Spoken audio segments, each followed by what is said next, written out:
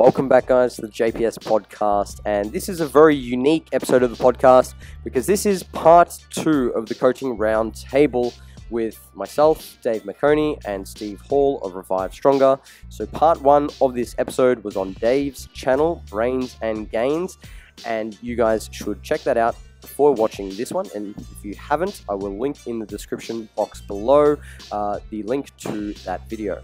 So guys, in this episode, we continue our discussion and we discuss making comparisons to other people in fitness and why this may not necessarily be a good thing. We talk about applying studies to trainees, training a non-responder, as well as beyond the X's and O's of coaching.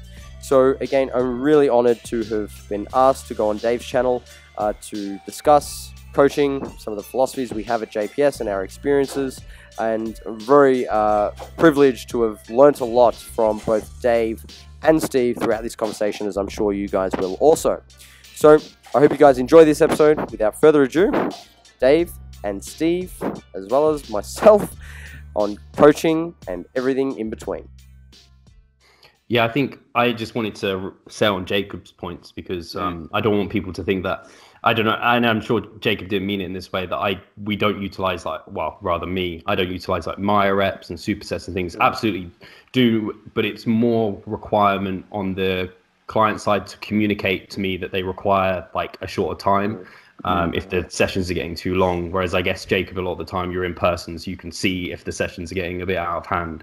So, and also I have a fewer number of these sort of clients, but I have some clients who do a very similar approach where we very reactive with deloads because they are quite gen pop, and so there's just no point. We don't even accumulate in the same way that I might with someone else who is more along the lines of what I'm kind of doing. So I think that was good points that Jacob made, and I just think that's also some things that I would utilize as well. And I think in terms of your comments there with the MEV, like MAV, MRV, there's a big window for most people between kind of MEV and MRV. This is why so many programs will then work depending on, and you can just, as long as you're progressively overloading, you're within this zone, it might be much of a muchness of the results that you're going to eventually see if volume is pretty much equated, as most studies show. You don't see much difference in results. So I think it's absolutely fair to say, like, I'm going to train with just a static, slightly higher volume for like a number of weeks. You might cycle between these. Do we know which one's going to be better? We can't. I don't think anyone can argue that one is definitely better than the other. And I'd struggle to even really have someone make many arguments to say that one's like even without evidence. So it is a case of what do you like? What have you seen results with?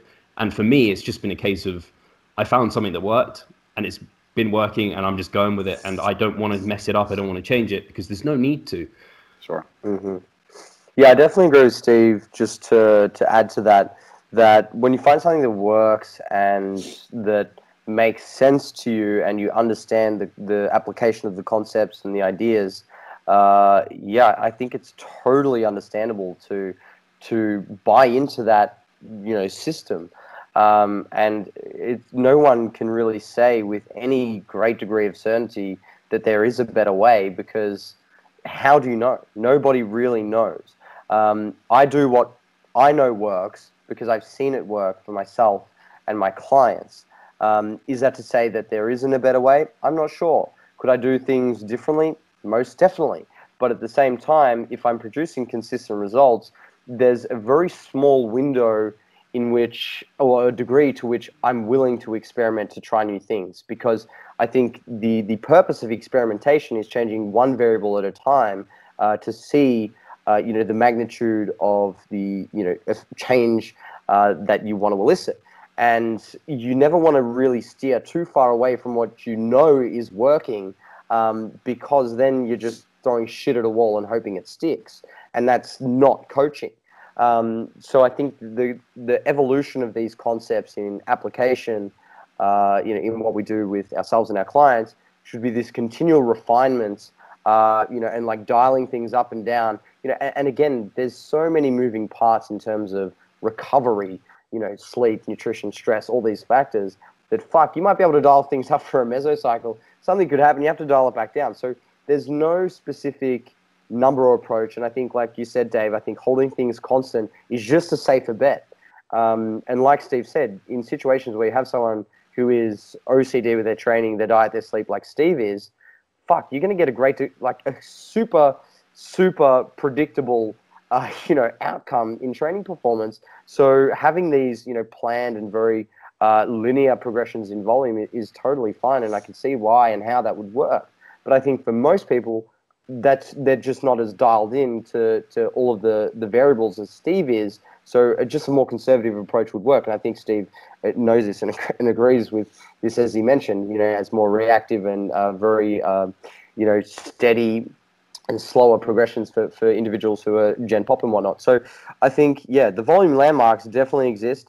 How you get to maximum recoverable volume, well, sets is one way of progressing, volume, so is reps, so is load. Like, again, you've got to compare apples to apples. How are you, quantifying volume? Are you talking about number of hard sets per week? Are you talking about volume load? Are you talking about effective reps? It's very important that when we have these discussions that we're all on the same page in terms of our definitions, because when you have a definition that is clearly accepted by the masses or the people at least, discussing this topic, you can then have a very effective discussion about it. But I think a lot of the problems, especially online in the evidence-based community, is just that people don't understand that when we talk about volume, some people are talking about hard sets per week per muscle group at an RPE of 6 or more, for example, and others are talking about volume load, or they just don't understand what it means, or somebody's interpretation of it. So I think the concepts are fantastic, and I think there's many ways to apply it. But at the end of the day, I guess the best metric we have, and I think Steve will agree, and many people, who are very well versed with hypertrophy training will agree, that the best metric we have for progression is how you look in the mirror. If you look bigger in the fucking mirror, your scale weight is climbing, and your body composition is holding relatively steady, then what you're doing is fucking working. If it's working, keep doing it, keep refining it, make very small adjustments to what you're doing, and assess from there. But I think if it works, it works. We don't know enough. Like I love when people ask me, these specific questions about, what's the best way to program for hypertrophy, and to be frank, I don't fucking know. Nobody knows. Anyone who tells you they have the answer is talking shit, and they might as well go with the banana girl and start selling, bananas, because they're lying. We are making our best guess based on our experience, and we are continually experimenting based on what we're learning through the scientific literature. But even then, I think that the problem a lot of people are making is they're waiting for science to give them a hall pass to experiment and try things, when in reality, science is never going to be at a point where it's going to give us a clear enough direction as to what to do. Like, a lot of the studies that are conducted are either not on the populations that we're working with or that apply to us, or they're absolutely horrible studies. They're not long enough. They don't control nutrition. There's just, whatever the case may be. It's like we're learning more about the mechanistic stuff, but at the end of the day, we're in the applied, we're applying science. We're not there, looking at, changes in, myofibrils and all these sorts of things. We are looking at, is this person getting bigger visually? Are they getting, stronger? Are they recovering? Are they, progressing in their training? And if we're doing these things, then I think we just need to use the concepts and theories that we know, but don't get too caught up in the weeds, with these kind of things. It's like paint those broad strokes and then, chip in the details and refine it over time. But my 2 cents on that. Yeah. I'm glad you brought up, Steve's kind of OCD-ness. And I mean, I don't know if you guys were back on like the forums, if you ever went on them. Look, Steve, he's just scratching his knees. You bastards. Hey, I'm realizing I have the weakest beard here right now. Steve, I'm just jealous, man, because I train like 3 times a week at the moment. So the fact that you get almost my weekly training sessions in one day, it just eats at me, man. Yeah, so like back on those forums, I used to be called OCD all the time, and now I'm like fine with it. But back then it was like this insult, like you're overthinking things. But that's just how I've always been. I wanted to know every little detail and all the science. But we have to realize like most people aren't like that. Most people aren't like Steve or even like you, Jacob. Like, as much as we like to delve into the specifics and we like to find that 1% difference, most people don't really care. I mean, as much as we find it interesting, most people don't. And most people just want to get the results. And so I think Steve's method, and I mean, again, it's not Steve's method, but that application is very interesting, and maybe it is idealized, but it's kind of like when we're talking mostly on training, but same thing goes with diet, right? We can argue about does a keto versus a higher carb versus, I mean, even like carnivore diet, people are talking about, all these methods, they work to put you in a calorie deficit, right? And that's what gets you 90% of the health benefits and 90% of the visual benefits. And so it's awesome to look at the studies, but at the end of the day, most of our clients, I think, are a little bit more simple than that, and they just kind of want results. And we have to consider that when I think if I were to tell my clients, okay, this week we're going to do this, and then I want you to tell me how that felt, how many reps you had left, so we're going to then up that set. It just gets so complicated that then the attrition rate gets a lot higher. Yeah, I like what Jacob said there, and I like what you brought up in. It's like Pareto's law, where you get 80% of the results from 20% of the things that you do. And it's funny that you say kind of I'm OCD, and I think I attract quite a lot of people like that. And it's funny because I have to remind them of this Pareto's law and how we can relax quite a lot. And in a lot of the time, I'm actually making them become less obsessed with things and less focused on all of that.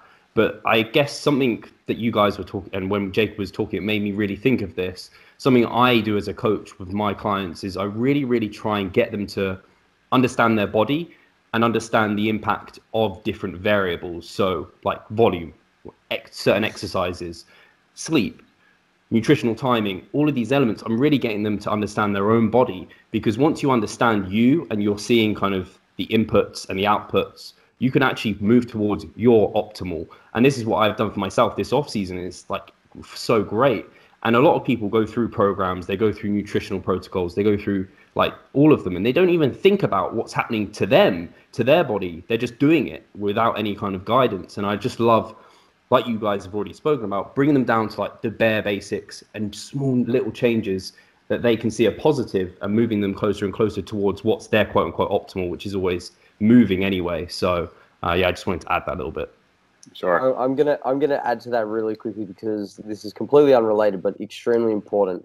We are facing a very large problem in the fitness industry whereby people are now continuously and very frequently exposed to other people's training, their results, their nutrition, and inherently making comparisons, which is drawing their focus away from their grass. They're focusing on everyone else's grass, and it always looks greener, and all of a sudden they stop paying attention.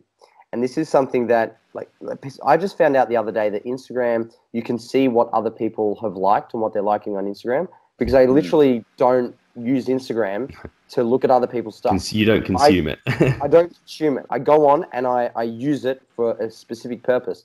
And I was somewhat naive, but I'm very much aware of how influential it is in distracting people and taking their focus away from their own life. And not only is this, I'm not going to get into a big rant about, self-esteem, and that's, downstream effects on self-efficacy and competency, which is hugely important if we're trying to be, elite level bodybuilders, or at least achieve, our potential in terms of our fitness goals.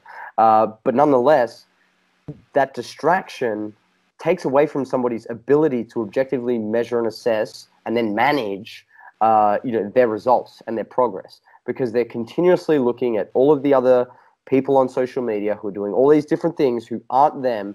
And again, they're just distracted. They're unable to look at what's happening in real time in their life and make the necessary changes to their programs that they need to, because they're just so preoccupied with everything else. And I think, like Steve said, just learning to, be very much aware and self-aware of what's going on with your diet, your training, your outcomes is super important. I think is critical to becoming, the best version of yourself, whether that's on the bodybuilding stage, powerlifting platform, or just, how you look naked.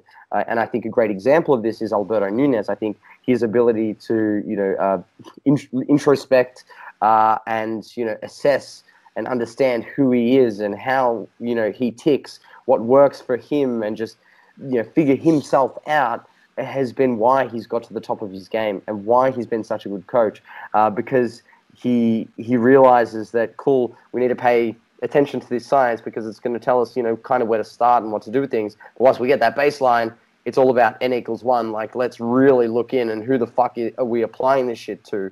And I think, just as a little side note to what Steve mentioned, I just want to draw attention to this because I think there are so many people who are just getting completely baffled by bullshit online, what everyone else is doing. And I hope the listeners and anyone out there who has made it this far, given my Australian accent and Steve's, hat there, Steve, it's not you don't sunny, want to see what's underneath. I just hope they start. This could be a wake-up call, and they start really paying attention to what's going on in their lives. Awesome, man. I like that you talked before about like these studies that we have, and a lot of them are, really crappy studies, or the population is not the best. I mean, unfortunately, we just can't often study, elite bodybuilders.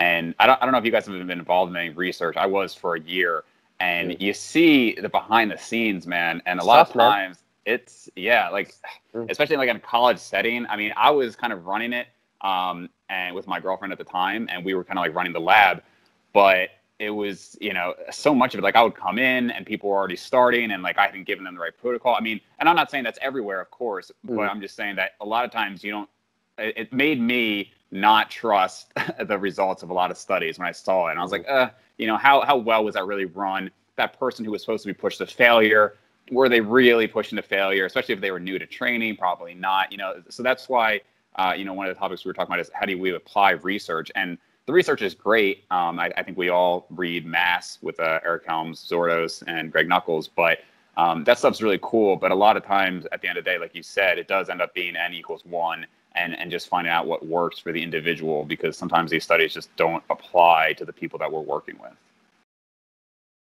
Yeah, man, for sure. And just to clarify, I wasn't knocking the science or the researchers.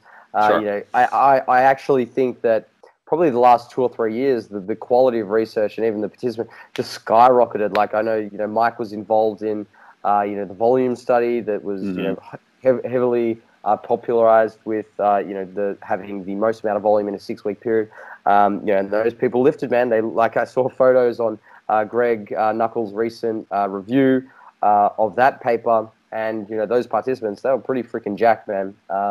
So I think there's been a big push towards getting better research, which has been fantastic. And again, I'm not throwing stones from a glass house here, but I just wanted to, make sure that people are aware that, the research we've had for so many years has been very lackluster, and now it's just starting to pick up, and we just still aren't aware of too much just yet. Yeah.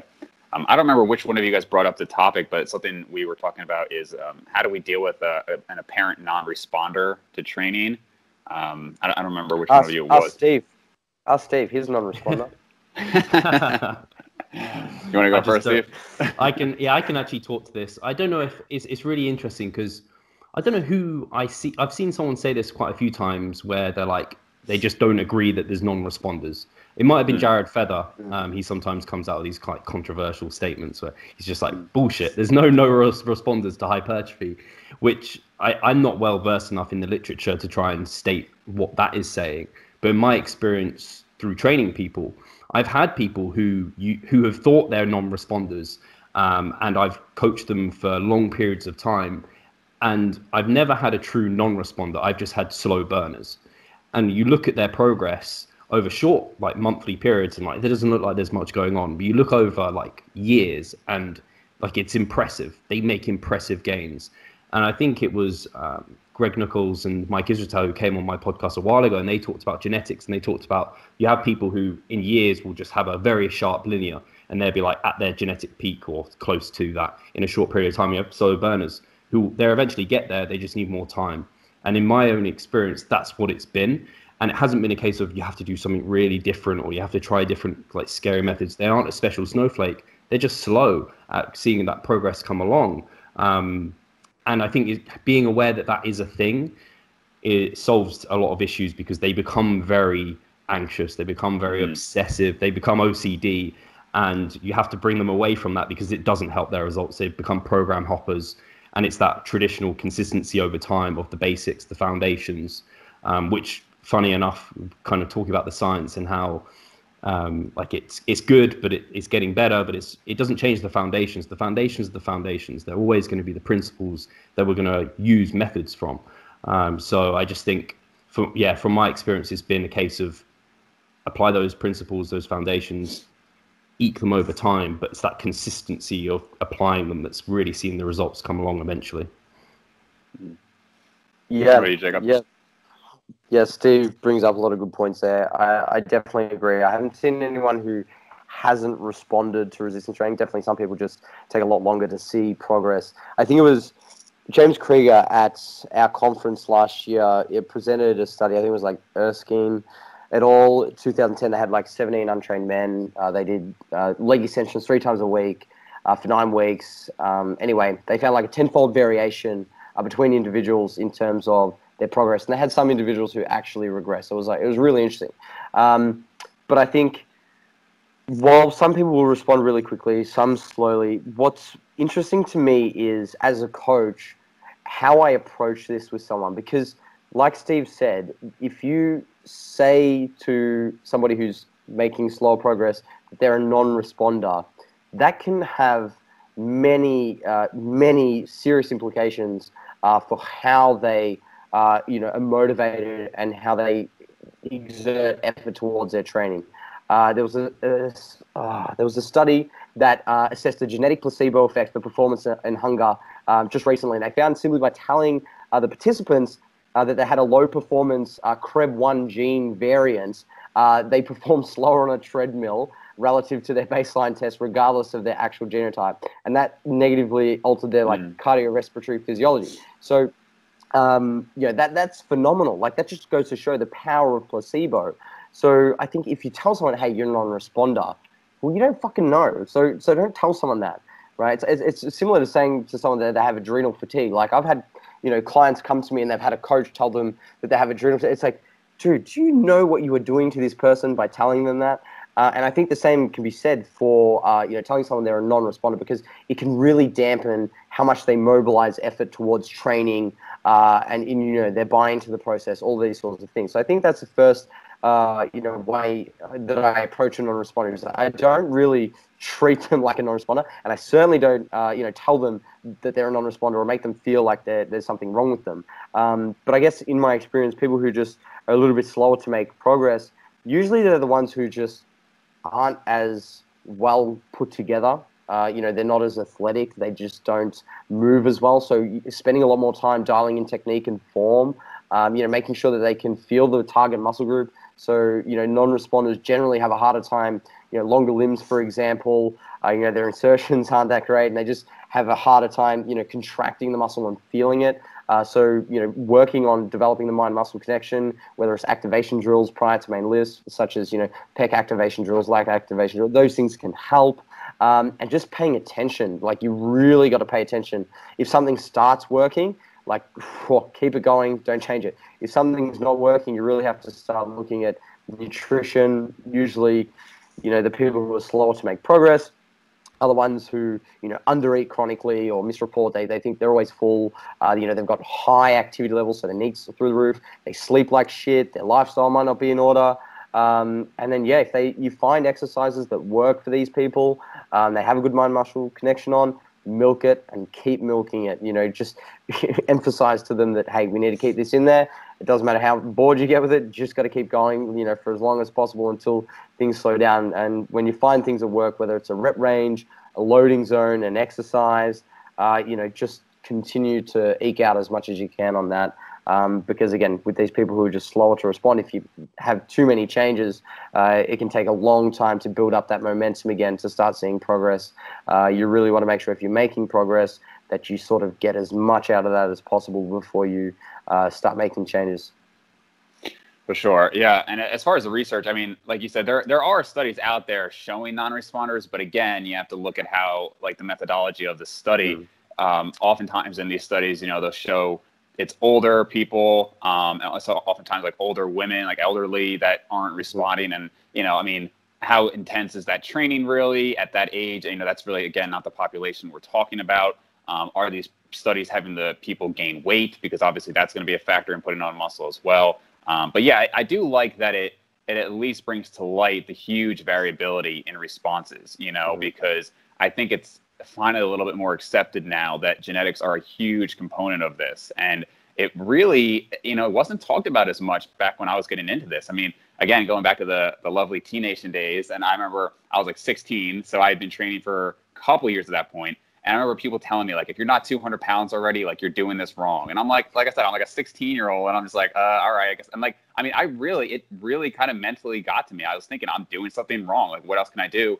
And it messed with me for a while. And I'm glad now that people are kind of coming to light. And we'll see even look at the difference between, even like Alberto Nunez or Jeff Alberts and Brad Loomis. I had Brad Loomis on a couple months ago, and we talked about one of the reasons I respect him is because, by his own statements, he's probably the least impressive physically of the 3DMJ crew, but he's put in 25 years and he's still built a great physique and he's still very strong for his weight. But, he competes at 155, and you've got other guys who have been doing it for a similar time competing at 180, right? I mean, 25 pounds of muscle there is a huge difference. And so I am glad at least the studies do show this huge variability, because I think people who maybe are, like you said, slow burners, Steve, they maybe won't get down on themselves as much and think, well, I just suck or I'm doing this wrong. They just think, okay, if I put in some time, I'll eventually improve a lot. It might not be an elite level physique, but it'll be a lot better than what I started with, Yeah, I think you and Jacob both made excellent points. I really like the placebo as well. It's kind of like the hard gainers, in that they think they're a hard gainer, and now they are a hard gainer. Like your body follows mind, and the people I've worked with who have been those slow burners, or kind of they think that they are a non-responder, I have to coach them out of that and be like, no, like, look, like you can see you've progressed with your strength. You can see your physique looks better. And they're like, sometimes their body dysmorphia and they really can't see it. And it just takes time and time and time.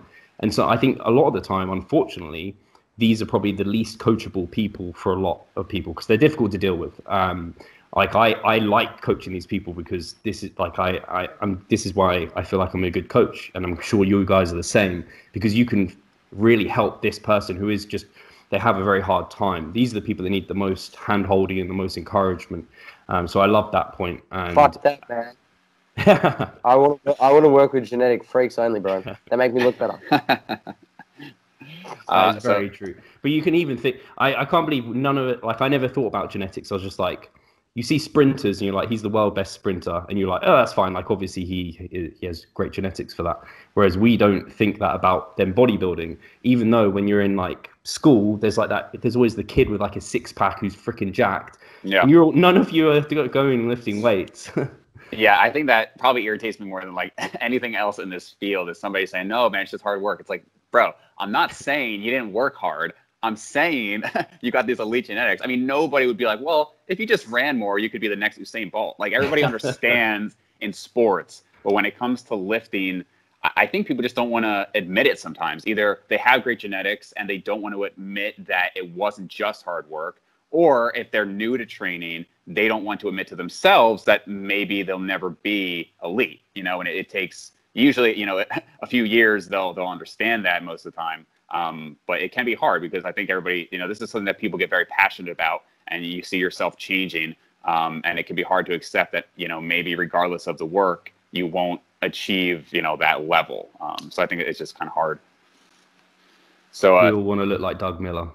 Yeah. Fuck that, man. Steve, I think Jacob and you lead this one, because you talked about the X's and O's of coaching. We weren't entirely sure what you meant there, so let's just. You want a kiss and a hug, Steve? Is that what you want? That would also be good, and it actually relates a little bit to what the X's and O's are. So I believe it might have been Berto who talked about the X's and O's of coaching, in that this is what coaching is. It isn't the kind of, or I think it was apart from the X's and O's, or whatever it might be, outside of the data.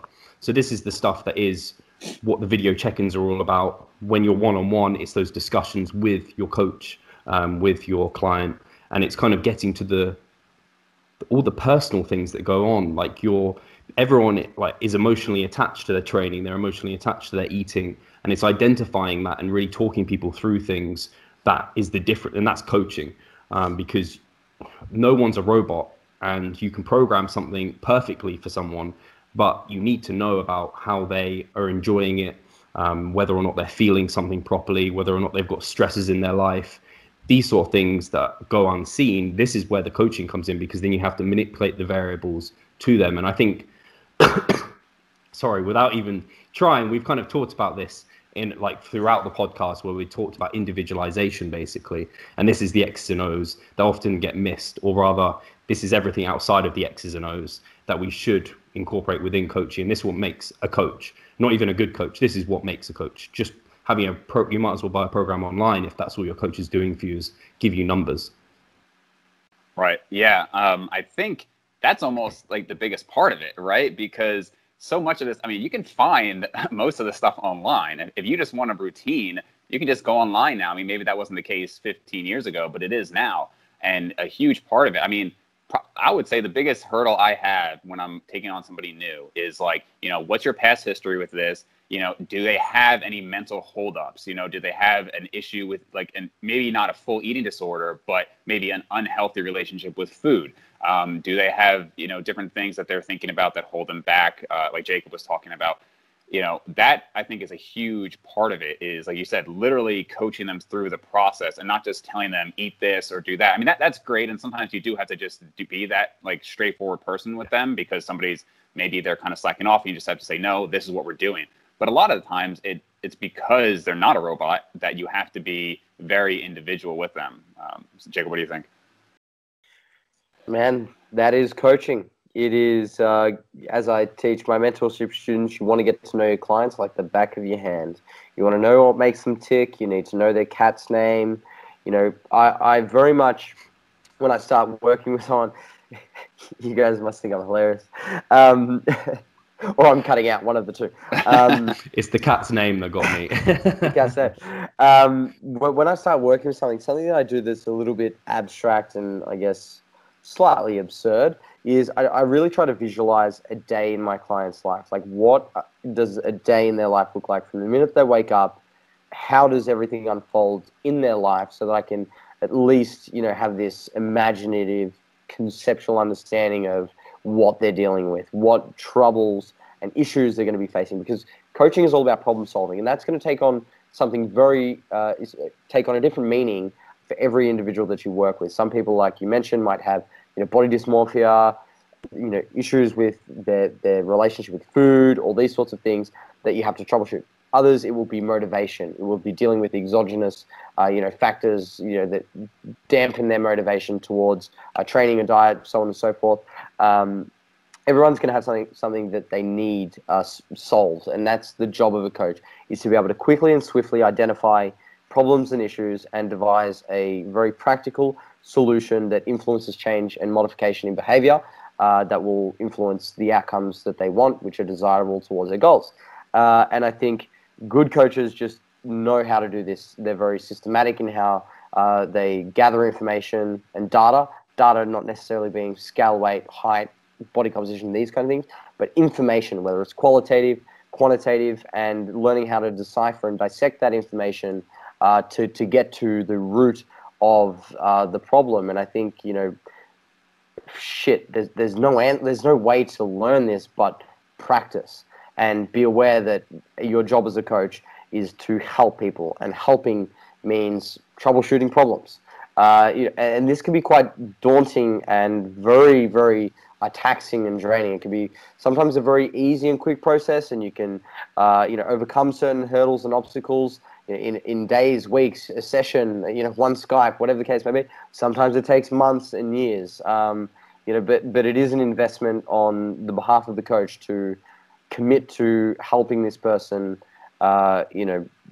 reach their potential. And that means minimizing the holes within their fitness. And that can take on a different meaning for everyone that you work with. But yeah, I think the role of a coach is, and it can be tough, because the line between programming and coaching is very blurry. It's like you could write a program and that's all the client wants. If they only want you to write a program, like for example, I'm getting coached by Brian at the moment. I just want him to write my program. If I need any further advice, I'll ask. But But I call him my coach. He's just give me a program. I don't need a lot more from Brian at this point. But I still call him my coach, and I am very happy with the work that he's doing. But a lot of other people, it depends on where they're at in their fitness journey, because somebody could be a beginner. They're going to need a lot more accountability, hand-holding. They're going to need you to guide them, step by step, and make sure that they don't, step on, a nail and pierce their foot, for example. That was a horrible example, but whatever. It's like 1:30 in the morning, for fuck's sake. But somebody else might be very competent. I think the more that somebody, becomes autonomous for their training, the more competent they become, the more relatedness they have. This is all related to self-determination theory. But essentially, the more, self-sufficient the individual becomes, the less they're going to need their coach. And that's my goal as a coach. My goal is to have my clients become autonomous, where I literally just need to give them numbers, because they can handle everything themselves. They don't need me to, emotionally support them, to motivate them, to keep them accountable. They're doing it on their own. I'm just there to guide them and paddle them in the right direction and steer the ship. So, in fact, my goal as a coach is to become redundant for my clients. And when I've done that, like, I coach pretty much all of the JPS coaches, and I've got many of them now who literally come to me every couple of months and say, hey, this is my program. This is what I want to do in the off season, for example. What do you think? Any changes? Should I do a mini cut like down this point? Yada yada yada.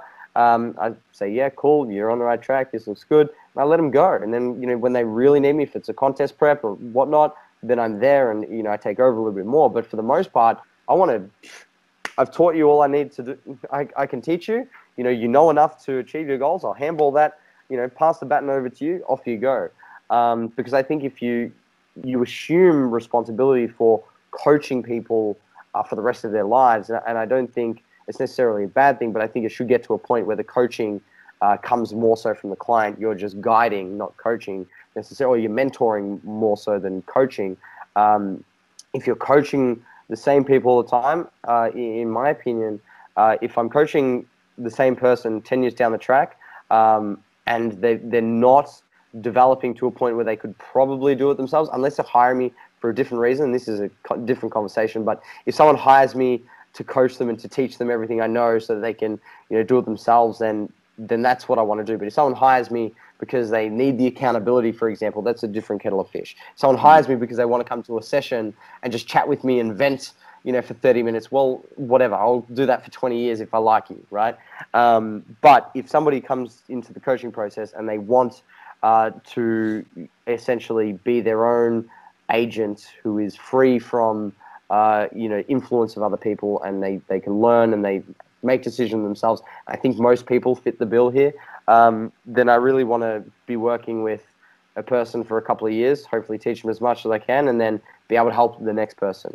And yeah, I think, again, back to the point of coaching beyond the X's and O's, I think programming and coaching, they're two distinct things, but there's a lot of carryover, and how much time you spend in either one of these components, programming or coaching, is going to be dependent on the individual and where they're at in their fitness. But at the end of the day, I think your job as a coach should be shifting the balance towards just programming for people, telling them what to do, guiding them, not even programs, like letting them, program themselves, selecting their own exercises, how they want to progress, and, when they want to deload, things like this. Like it's more of a bottoms up approach as opposed to a tops down approach, where the information and the decision making is coming from the client and the athlete, not necessarily the coach.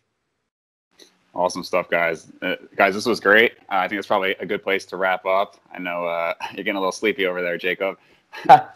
Never, man. I don't sleep. Ask Steve. Hey, what are you drinking over there? Scotch and Coke. There you go. Steve's like, what? No, it's just Pepsi Max, bro. But it's not. Screw your sleep up. What are you doing? Yeah, got lots of caffeine. I should have my my goggles on, Steve. My blue. Yeah. No, I can wear those. They're acceptable because they're clear now. Actually, you're stepping up your fashion game. It's good to see. All right, guys. So if you want to just plug where everybody can find us. So my YouTube is Brains and Gains. The website is drdavemacone.com. Steve, you want to go ahead?